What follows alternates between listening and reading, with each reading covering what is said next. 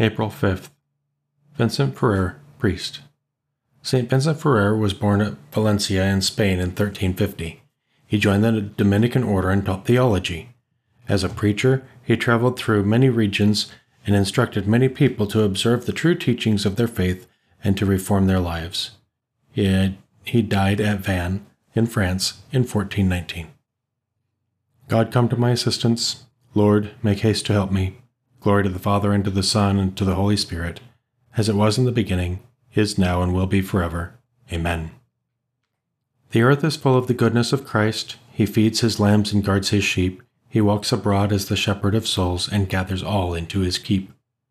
We know the voice of our pastor, the Lord. He calls our names eternally. Our hearts rejoice at the words that he speaks, and I know mine, and mine know me. When danger comes, all the hirelings will flee, but Christ remains to guard our sleep. When evil comes, the good shepherd of souls lays down his life to save his sheep. We shall not want, for our pastor is Christ. He makes us lie in fields of grace, where shorn of sin and refreshed by his love, we gaze in prayer upon his face. The Lord is just, he will defend the poor. Blessed are the poor, the kingdom of heaven is theirs. Luke 6:20. Psalm 10. Lord, why do you stand afar off and hide yourself in times of distress? The poor man is devoured by the pride of the wicked. He is caught in the schemes that others have made. For the wicked man boasts of his heart's desires. The covetous blasphemes and spurns the Lord. In his pride the wicked says, he will not punish, there is no God. Such are his thoughts. His path is ever untroubled, your judgment is far from his mind. His enemies he regards with contempt. He thinks, never shall I falter. Misfortunes shall never be my lot. His mouth is full of cursing, guile, oppression, mischief, and deceit under his tongue. He lies in wait among the reeds. The innocent he murders in secret. His eyes are on the watch for the helpless man. He lurks in hiding like a lion in his lair. He lurks in hiding to seize the poor. He seizes the poor man and drags him away. He crouches, preparing to spring, and the helpless fall beneath his strength. He thinks in his heart, God forgets. He hides his face. He does not see. Glory to the Father, and to the Son, and to the Holy Spirit, as it was in the beginning, is now, and will be forever. Amen. The Lord is just. He will defend the poor. Lord, you know the burden of my sorrow. Arise then, Lord, lift up your hand. O God, do not forget the poor. Why should the wicked spurn the Lord and think in his heart, he will not punish?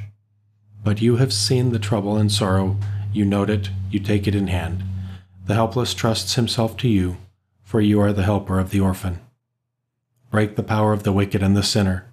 Punish his wickedness till nothing remains. The Lord is king for ever and ever. The heathen shall perish from the land he rules.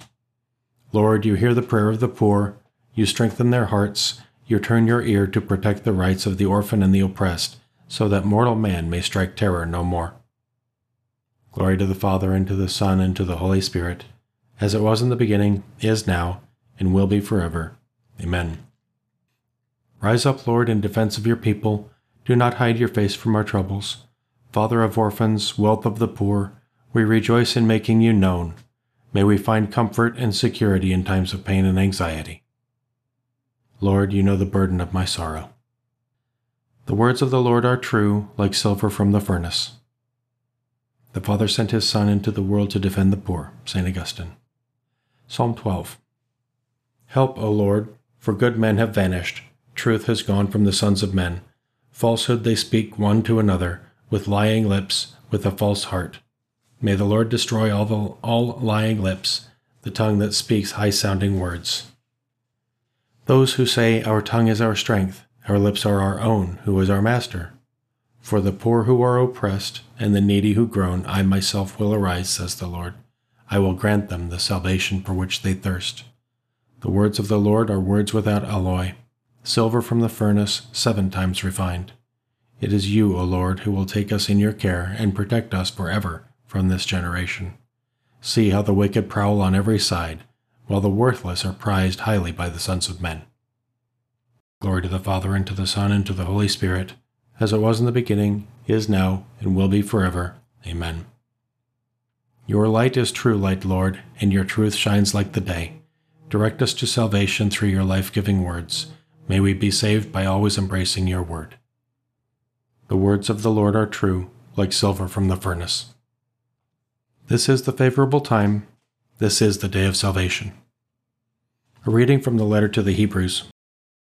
Holy brothers, who share a heavenly calling, fix your eyes on Jesus, the apostle and high priest, whom we acknowledge in faith, who was faithful to him who appointed him. Moses, too, was faithful in all God's household, but Jesus is more worthy of honor than he, as the founder of a house is more honorable than the house itself. Every house is founded by someone, but God is the founder of all. Moses was faithful in all God's household, as a servant charged with the task of witnessing to what would be spoken, but Christ was faithful as the Son placed over God's house. It is we who are that house if we hold fast to our confidence and the hope of which we boast. Wherefore, as the Holy Spirit says, "Today, if you should hear his voice, harden not your hearts as at the revolt in the day of testing in the desert, when your fathers tested and tried me, and saw my works for 40 years. Because of this I was angered with that generation, and I said, They have always been of erring heart, and have never known my ways. Thus I swore in my anger, they shall never enter into my rest. Take care, my brothers, lest any of you have an evil and unfaithful spirit, and fall away from the living God. Encourage one another daily while it is still today, so that no one grows hardened by the deceit of sin.